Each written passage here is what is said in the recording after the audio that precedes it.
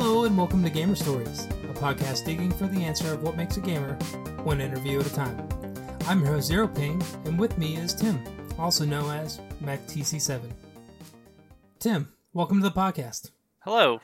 So the reason I brought you on the show is you actually have a couple of interesting projects that you do on the side. Many people might not know this yet, but hopefully this podcast will shed a little light on some of the cool things that you do. Some people might find them cool. I'm sure there'll be plenty. So one of the things is music. You've done a lot of kind of solo music projects. Yeah, I've been dabbling for many years. Well, let's get into that. I mean, how did you actually get into creating music? What was your first sort of experience with doing that? My very first, beyond probably being 8 years old with a Casio keyboard, probably like many people, or a little recorder or a tape recorder, came in the form of MTV's Music Generator for Sony's PlayStation 1. Remixed the great songs such as Beverly Hills Cop theme, and from there wrote a bunch of my own stuff. I still have much of it on mini disc, which I can't listen to because I don't have a mini disc player. But that was my very earliest experience in it. Well, one thing that you did sort of get into, you actually got into DJing a little bit? Yes, I did. I actually booked 3 of the 4 Planet of the Drums acts. Planet of the Drums tour. That would be Diesel Boy, Dara, DB, and AK-1200, who I never did book, but I did get to open for 2 of the 3 at the Robin Hood in Kent. I played shows in Atlanta and Cleveland, Akron, locally, Pittsburgh, mostly drum and bass. Drum and bass, is that like trance or house or? No, it's pretty fast. Some people would refer to it as jungle. It's 180 BPM, really fast. Drum and bass would be a little more aggressive, I think, in the techno scene than some of the other house music, which is what's more like popular dance floor stuff. Awesome. What was one of your best times doing so? Like, what's one of the best experiences that you had? One that sticks out in my mind was playing at I think we called it Tech Syndicate. It was a friend of mine, Matt, actually did the production. He set it all up. He was running the production company that did it, and that was getting to open for DB in Kent, I believe, and somebody actually mistook me for the headliner, so that was kind of letting me know that my set was at least technically tight, that they were enjoying it. It was always a rush to, nail a mix and look up and see, room full of people, that was digging your music and all having a good time. So that was probably the best aspect of it. But getting to meet new people and travel new places to do things like that in a party environment, was always fun.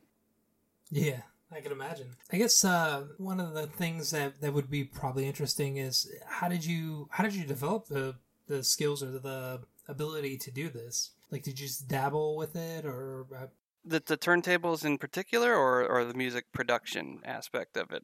Both, actually. So I don't know. I've always had an ear for music. Growing up, my mom has a grand piano. I took a few piano lessons, but I was always able to just learn songs by ear, and just kind of figure them out and play them. Oh, you're one of those people. Yeah. So I just have an ear for it. It's always come naturally. It's one of those things that kind of came easy to me. As far as the turntables, that was, having an ear for music helped, and having an ear for rhythm really helped. But my friend Justin Evans, DJ MT40, was a friend of mine in high school, and he had bought a set of Technics 12s, and he wanted to be a scratch DJ. So I spent a lot of time over at his house during these times, and we learned together. We would take turns mixing stuff, learning how to scratch and mix beats together. Some of the finer aspects of DJing were always a mystery to me. Things that like people like, Mixmaster Mike and Qbert do, which is like beat juggling, very, very technical things like that. Never really was able to pick up those up, and those were the things that my friend Justin was really wanting to get into.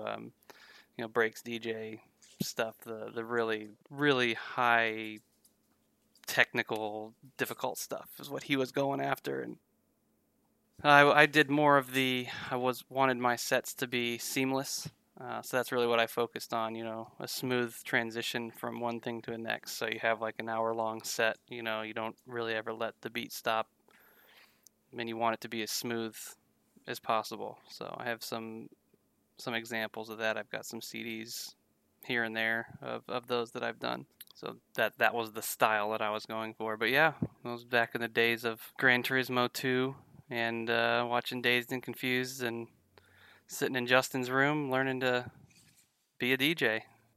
That's awesome. So going back to games in general, one other thing that you've done besides your music would be some of the digital art that you've done. Yeah, I do play with. I use GIMP a lot. I know Photoshop. That's where I started off, learning how to do art digitally. It was on my dad's Mac. I don't even know what it was. It was pre-G anything Macintosh with CorelDRAW and Adobe Photoshop 2 probably. Looking at pictures of the Guyver and recreating those and printing them out on a color printer that probably cost a lot of money to buy ink for. Yeah, and actually getting into racing games, iRacing. I spent a lot of time a couple years back doing iRacing, and I found the simulator a lot of fun to sit up in my attic with triple screen monitors, and I've always liked racing games and driving these realistic representations of cars and real tracks, and I always was thinking, man, it would be really cool if you could paint these, because I've got some ideas for really cool looking race cars. I remember back when I was 10 years old wanting to, draw on a piece of paper, a Formula One car and put my own design on it. And I found out that you could do that. There was actually a dedicated website where you would just upload a TGA file. You could go to their library of documents, download the car template, put your paint on it, upload it, and anybody else who ran that program would see your custom paint rather than the generic one that you select when you were racing online, because that game, every car that you're up against on the track is a real person. So it was, I was never the fastest person on the racetrack, but I could maybe be in the coolest looking car, so that was something that I did enjoy. And it got noticed because people actually started paying me to paint their cars for them. So I made a little side business out of that for a little while. That's awesome. Now, for those listening, iRacing is not anything to do with like the iPhone or anything. It is actually a PC racing game. It's a simulation game. I actually saw your setup a little bit. You had a pretty sweet triple monitor setup at one point. Yeah, and later picked up the Oculus Rift DK2, which I still have up there, but I have some driver issues with, and got to take it that one step further for the immersion aspect of what is already a pretty accurate racing driving game. Yeah, that was my first experience with VR, actually, was your DK2, so thank you for that. Yeah, no problem. And it was also fun because you get people who aren't gamers at all, like my dad or my father-in-law come over and sit in it. They know how to drive, and it's so realistic that they can actually go out there and experience that and not feel like they're not good enough to do something because they drive every day. It's something that comes natural to them. So it was kind of a cool gateway for me to get them into what I was into. Yeah, that makes perfect sense. Yeah, they didn't have to have the joystick skills. Right. They didn't have to be familiar with a controller or anything. Yeah, because, you sit, a motorhead like someone who's, baby boomer generation in front of a console, and you put this controller in their hands, and that's completely alien to them, and they go around the track and smash into a wall, and they get frustrated with that easily. Yeah. A lot of them, not everyone, but yeah, I'm not going to draw a line in the sand and say that, older people can't play video games, because that's absolutely not true. Correct. So this work that you were doing for the iRacing community, it actually sort of turned into a little bit of a side job, not just involving that, but somehow you parlayed that into work with Kunos? Yes, that was a completely organic transition with the iRacing things. I started off doing request work, so someone, hey, I want this. This is a real life helmet. Can you put this on my helmet in game? Because a lot of the people that play that are, actual race car drivers, or, weekend race car drivers, maybe not professionally. I also got into some painting competitions on their forums and got noticed that way. And I started putting up a lot of the work that I was doing on Facebook and sharing that out. I made a Facebook page, which we still use for some other things, because I'm not really doing that currently. And one of the developers over at Kunos, which is a company in Italy, Kunos Simulazioni, I guess would be how you pronounce it. That's probably wrong, but better than my try. Yeah, one of them reached out to me. I heard about the sim, and I really liked the graphics engine that the game was utilizing. It had some really good spectral mapping and stuff that was a little more believable to look at than what was in iRacing, although iRacing is a really good engine as well. I wanted to experiment with those, so I did a drift car racing pack. I think they uploaded one of their templates for the car. It was still in early access at the time, and I downloaded it and I started playing around with it, and I was really excited about being able to do things that I couldn't do with the other sim, which was like putting custom tires. I could put Dunlops on this if I want to, and I could do bump mapping. And to me, as an amateur artist, it felt more like a mod. I was creating a mod because I wasn't just putting a skin on this thing. I could actually put bump mapping on it, etc. So I put that up on the site, and it must have got noticed because one of them reached out to me and asked if I might be interested in working on the game in an official capacity. And of course, I jumped at the opportunity. Yeah. Did you know that this title was going to be more than just a PC game? At the time, I did not know. I had no idea. It wasn't until probably the game was out. I think it was still considered early access, but they had already released, I think, a DLC or maybe two, and I had worked on several different packs of cars for the game that they announced on their website, and I found out at the same time everybody else did. He had like a developer's kit for PlayStation 3, I think it was. I thought, wow, if this actually gets onto console, then my name will be on a game that's on a console game. I thought that was pretty neat. Yes, which did end up happening. Assetto Corsa is the name of the game. It came out for the PC, the PS4, and the Xbox One. And it currently sits on Metacritic. I looked it up earlier. It's sitting at an 85, which is nice. Which is nice and strong, yeah. So that will be my one and only entry on Metacritic, probably. And it's a gorgeous game. It really is. It feels great too. I don't know if anybody out there listening has tried it, but the tire model, I think the cars handle very believably, and it's the small things, the way the sun kind of reflects off of the windshield and the grime that would be on the windshield and stuff like that, that I think really gives it a polished feel. Yeah, I think to be honest, I feel like if the game would have came out like maybe a year or two prior to that, it would have had a little less competition, because Project Cars and right. A few other big titles came out just around the same time. But I think it would definitely stick out. I mean, it already does stick out as a very gorgeous game. I haven't personally tried any of the console versions, so I don't know if they're any different look and feel, I do know they're a little bit different performing. I've seen Digital Foundry and a couple of other people cover the actual performance of those games. Mm-hmm. And it's definitely CPU heavy, the engine itself. And the consoles are a little bit light in the CPU area. There's 8 cores, but they're not super powerful. Their instructions per clock are a little bit lower, and the clock speeds themselves are a little lower.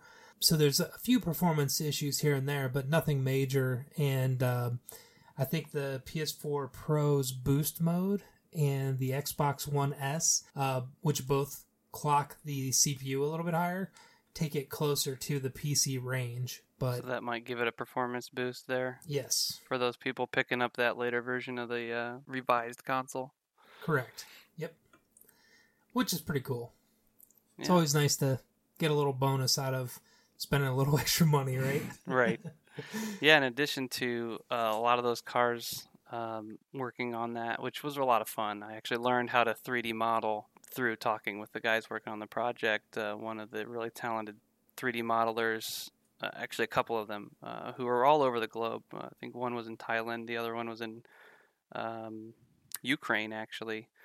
Very, very talented guys helped me learn how to use 3D modeling. I think they were using 3D Studio Max, but I was using Blender. The theories behind it are the same, though, to get a good mesh and how to put that together properly and how to go about creating a model. So I did make my own, which was another byproduct of having worked on that product, was that I've learned how to 3D model, which is also an interest of mine. I'm not amazing at it, but it's something I enjoy doing. Yeah, you're definitely... I've seen your work, and you are good at it. The thing I was going to say, and I kind of sidetracked myself there with the 3D modeling bit, was that I didn't only work on some of the cars. They put the Nürburgring, which is a legendary racetrack, ask anybody.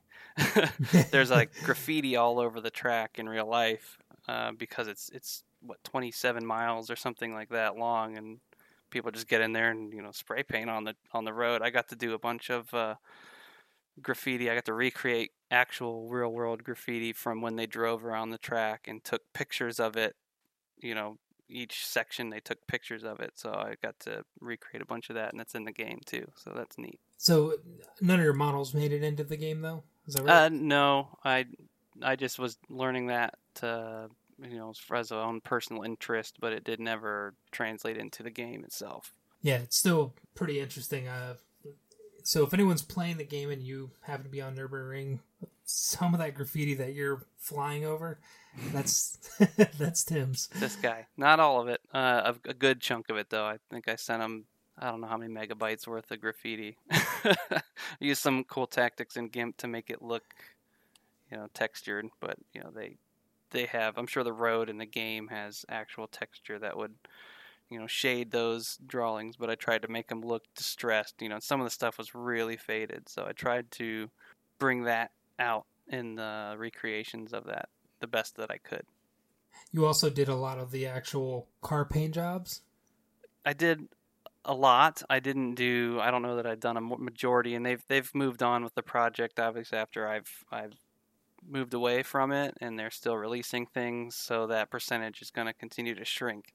But I did, a lot of the Corvettes, the GTR. I did a lot of the old IndyCar, and I got to do some really tricky ones. They did the Lotus. I forget what it's called. There's a Lotus. It's basically a track day car, but it looks like a Formula One car.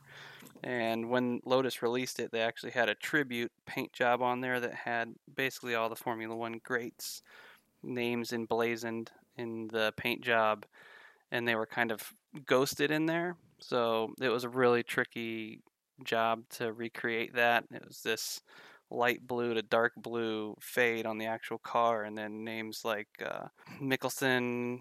Oh, gee, I can't even remember of them. Senna, of course, all those names are on the car, and I got to recreate that to the best of my ability, as accurately as possible. I might have a desktop screensaver of it somewhere. Maybe I can send you. You can put it in the links. Oh, yeah, definitely. And kind of moving away from the art just a little bit, and back into your music, you've recently sort of been reinvigorated made a couple of interesting tracks. You'll actually hear some in this podcast itself. Under Wolfman Muscleford, the Wolfman. The Wolfman. Yeah, it's Stranger Things' fault probably. And this whole 80s revival that's happening, I think, is to blame. Yeah, all the heavy synth, and it fits my writing style really well, I think. So and it's fun. So it's something that I enjoy sitting down and just hammering something out, because all those sounds, I think, really tug at your heartstrings, your 80s vintage nostalgia. It just instantly triggers those memories, much like Blood Dragon, which you introduced me to. The ridiculousness of that game, and the sounds and the look and the whole themes behind it. A little bit of a Kung Fury feel to it. Oh yeah, love it. Yeah. Well, the funny thing about that 80s coming back, the sound itself, I've definitely noticed there's a lot more of it out there, and the most public, definitely for me, was Stranger Things, having that beat. Oh, the intro was it grabbed you. It really it got its hook, and you knew when you were hearing that intro that you were about to be in for an awesome experience. At least that's how I felt. Every time, every episode, that intro theme came in, the font looked very Stephen King, who obviously I think kind of also fits that frame of reference, because definitely Pet Sematary and It, and all these great horror flicks from that same time. Night Shift and Needful Things. Yes, all that. Yeah, it's good stuff.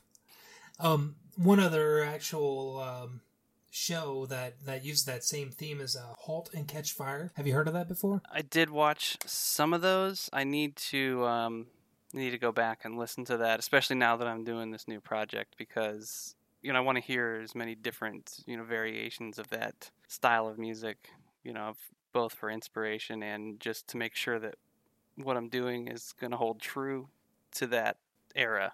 But no, I'll have to go back and listen to that. Yeah, definitely do. It's good. It's definitely an interesting show. When does that take place? It's during the 80s. It takes place early 80s. I think it's on season 3 right now, and I think they're at the late 80s, early 90s, if I'm not mistaken. But the first couple seasons, at least, are like late 70s, early 80s, throughout the 80s. So it's good stuff. Cool. So if you guys want to hear more of Wolfman Muscleford, could definitely do so on SoundCloud. Yes, soundcloud.com/Wolfman Muscleford. All one word? Muscleford. Yeah. You can blame Sean for that name. I stole it. That'd be Sean Piper from Nerd Life TX. Yeah. Yeah. I thought that was great, and I feel like it needed to be emblazoned on something forever, I guess. This kind of brings us to another section where I kind of like to get people to know you a little bit better. Okay. I've got a few questions lined up for you, so let's get to it.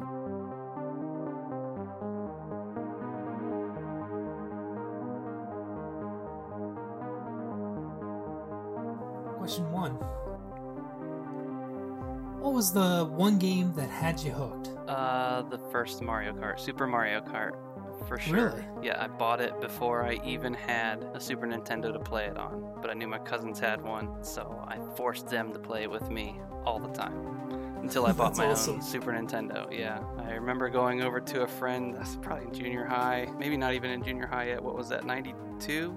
Probably around that time. There, yeah. So I was like 12. I went to, a sleepover at a friend's who had it, and I don't know if I slept at all, because, I love racing games, and it had this whole, the battle mode and the co-op / versus. It's like in the same thing. Like, you're both racing, 2-player. You can either screw each other over or work together to try and, beat the computer. I don't know. I couldn't stop. I couldn't put it down for years. I actually still love that game. I loved it so much, in fact, that I drew up, specs for the second one and sent them the Nintendo. I still have it in a dresser drawer somewhere at my mom's house. They were like, "Oh yeah, we're not gonna do that. We can't take whatever recommendations from customers, but thanks," and blah blah blah. So it's an official Nintendo envelope. Oh, they reply back. On the reply back, they did. They wrote me back, which I thought was cool. I don't even know where I sent it to. I mean, I was 12. I must have pulled an address somewhere. But yeah, I bundled it up. My parents probably helped me or something. But yeah, sent them. So I still claim to this day that, you know, Mario Kart 64, that was me. That was all me. I invented Mario Kart 64 because the elevation changes. I said that was in there. I pulled documentation. It's got a date on it. I'll see if I can find that somewhere. That's it. His claim to fame right there. Yeah. Yeah. Sorry, Nintendo. Awesome. What was the first game that you beat on your own? Life Force, but only because of the 99 lives. Oh, the Konami code? Yeah, the same. Yeah, Konami code, the same as Contra, whatever. Yeah, but Life Force beat several times over. Maybe Doom on the PC because of God mode. But games were hard back then, you know? Oh, yeah. Final Fantasy VII probably legitimately was the first one that I beat all the way, except for I got to Sephiroth. And I beat him, and then he turns into, what, Angel Sephiroth or something like that? Yeah. And I lost, and I gave up. And I figured I got close enough. I don't know if that counts. But, you needed to figure out Knights of the Round. So you could take them out. I did, Knights. I had Knights of the Round. Maybe it wasn't leveled up enough. And that spell took forever to cast. Yeah, and for you kids that are not old enough to remember, for Doom, it's IDDQD. IDDQD for what, God mode? Yep. Yeah. IDKFA was all the weapons? keys and all weapons. Yep. Yeah. IDKFA. Man, how do you remember that? I have a facility. Yeah, it's amazing. I can't believe I was allowed to play Doom. It was pretty. It was pretty dark. Come to think of it, I don't know. Maybe they didn't know what it was. Like, there's this thing we wanted, and we played it in the room, and they never came in the room because it's like there's pentagrams and demons and blood. And we were at, my aunt's house, who I would think like would be not okay with any of this going on. But we did definitely. I actually had a pirated version, so I don't even know if my parents knew we owned a copy. So. Oh. Well, you know, that's on the internet forever now. So. Yes. I mean, I had a borrowed copy. You mean you borrowed it from a friend, yeah? Yes, I did borrow from a friend. And it was returned the moment I trashed that machine, I guess. Yeah. Yeah. One other question, I guess. What is one of your favorite things about geek culture? Probably the overarching thing I like about geek culture is that it intrinsically doesn't take itself too seriously. It's okay to be a 40-year-old man or whatever with a super fancy, expensive D&D table, you know, like Will Wheaton or whatever. Definitely. It's almost like the whole geek culture screams that it doesn't care what anybody else thinks about it. And I think that's kind of cool. Maybe it's passive-aggressive. I'm not sure. But I like that. I like your There's answer. A lot of passion there, though, you know, for whatever it is people like, you know, they get into, and they're not afraid to let other people know that they're into it. So what is your favorite game of all time? Favorite game of all time?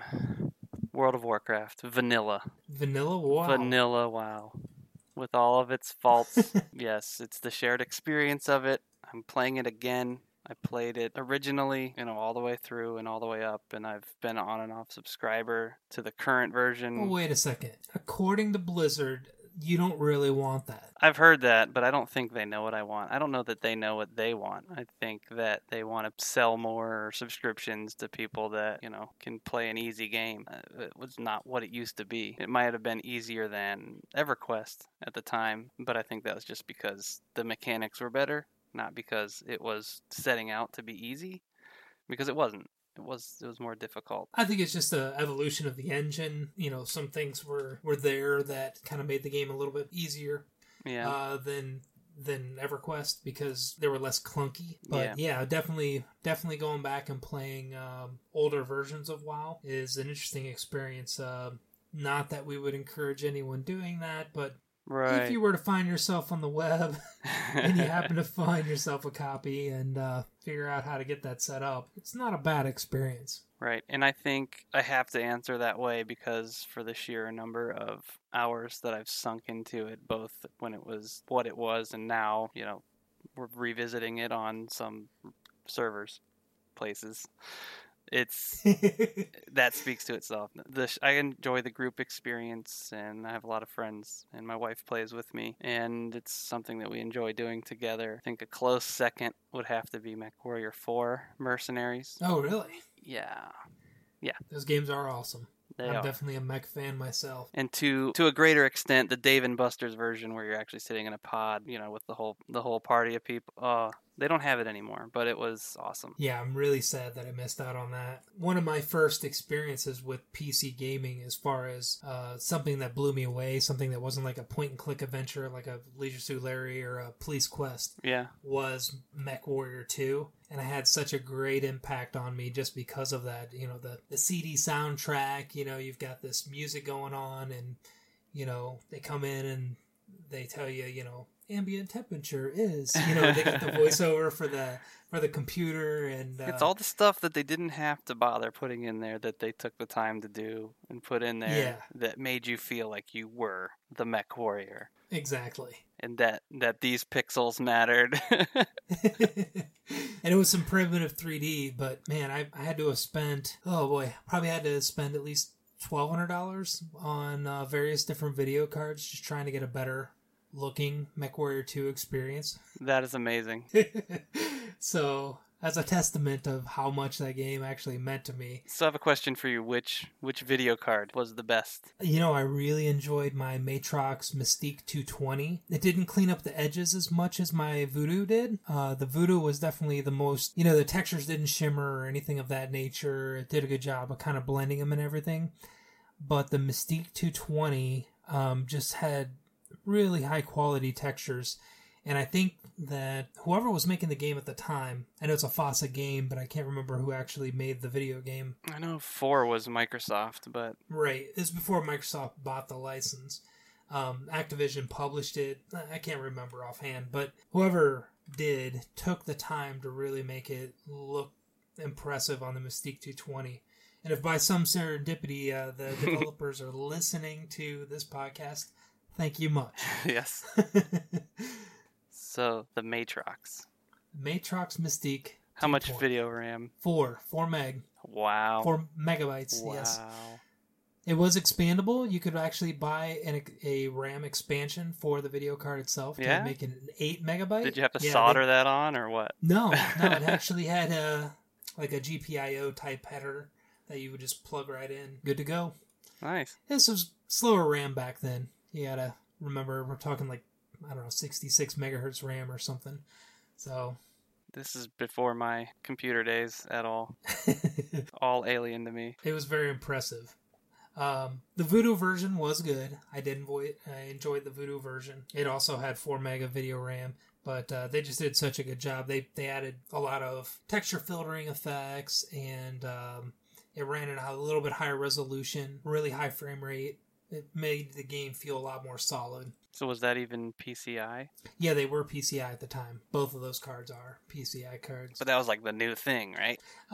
Yeah, not too far removed from that. Because the first system that I actually played MechWarrior 2 on was it was a 486 DX266, and the video card on that was I think an ATI Mach 64. Which was VESA local bus, which is like an extended 16-bit bus. So it's not like card. ISA? Post ISA. It was like the jump between ISA and PCI. It's the thing that didn't catch on, so nobody knows what it is? It was there for a minute, and mainly, to my understanding, there were just video cards that took advantage of that bus. Duke Nukem ran really good on it. Not that mattered. But, just back in the day. Give us a Duke quote now that you mentioned it. Your face, your ass, what's the difference? I'm not very good at the Duke quotes. I do have a friend, though. He can nail it. It's my friend Bill. I'll have to have him on at one point. You should. It'll happen. I guess the last question that I have actually is kind of open-ended a little bit as far as my definition of a console. But Right. what is your favorite console of all time? And I'm not just going to limit it to console. If you want to say that the PC is yours, that's fine. Yeah, I mean, I'd have to go with the PC. I've done bulk of my gaming and work in general on games or about games or is on the PC, and I feel like it's just that's what the other systems are. At least the new ones are basically PCs with restricted, these are the guidelines to make this thing, but I think they're basically computers now anyway. Yeah, for the most part, that's true. Obviously, the NES is very important to the history of my gaming, and I wouldn't be anything if it weren't for Mega Man 2. But Oh, hell yeah. But, I think, at least in my adult life, the PC's been it. But even in my younger life, I remember, obviously, Doom that I talked about earlier. There was some IndyCar game I think I remember playing in middle school that was before, I think it was even pre-Windows. I think we booted into it from DOS. It was some IndyCar racing game. It was ridiculously hard, but I had so much fun with those. I don't know why. I've always gravitated towards the PC. Maybe it was the performance. Because always has an edge over whatever the box in the living room had at the time. Well, yeah, those are static, and then with the PC, if you don't like the performance, wait a month and upgrade, right? Exactly. Plus, I guess answer makes sense for you, because I know that you're a bit of a gearhead yourself. PC Master Race, the short answer. But yeah, I know you're into cars and performance with cars. That's why you like car games and stuff like that. So, yeah, PC Master Race, I can understand. It does translate over into electronics, but I've got a Wii U sitting there. I've got an Xbox 360. I got a PS3. I love playing those things with my son. I've got the Retron. I love it. The Retron's amazing. So I wouldn't want to have to choose one over the other. But if I had to, PC. Good answer. All right. Well, is there anything that you'd like to plug? Well, go listen to my tracks, soundcloud.com/Wolfman Muscleford, spelled just like it sounds. Working on finishing that album. Hopefully the cover art that I'm working on will go over well. I'm going to let it be a surprise, but there's some placeholder stuff up there that's kind of lends itself to the whole 80s vibe, but I want to do something kind of over the top for the cover. So that's another project I'm working on. That goes with the music. You've seen a little bit of it. I can't wait for you guys to see it. So. Well, Tim, MechTC7, thank you very much for stopping by. Well, thank you for having me. Everyone else, thank you all for stopping by, and look for more to come. This has been Gamer Stories.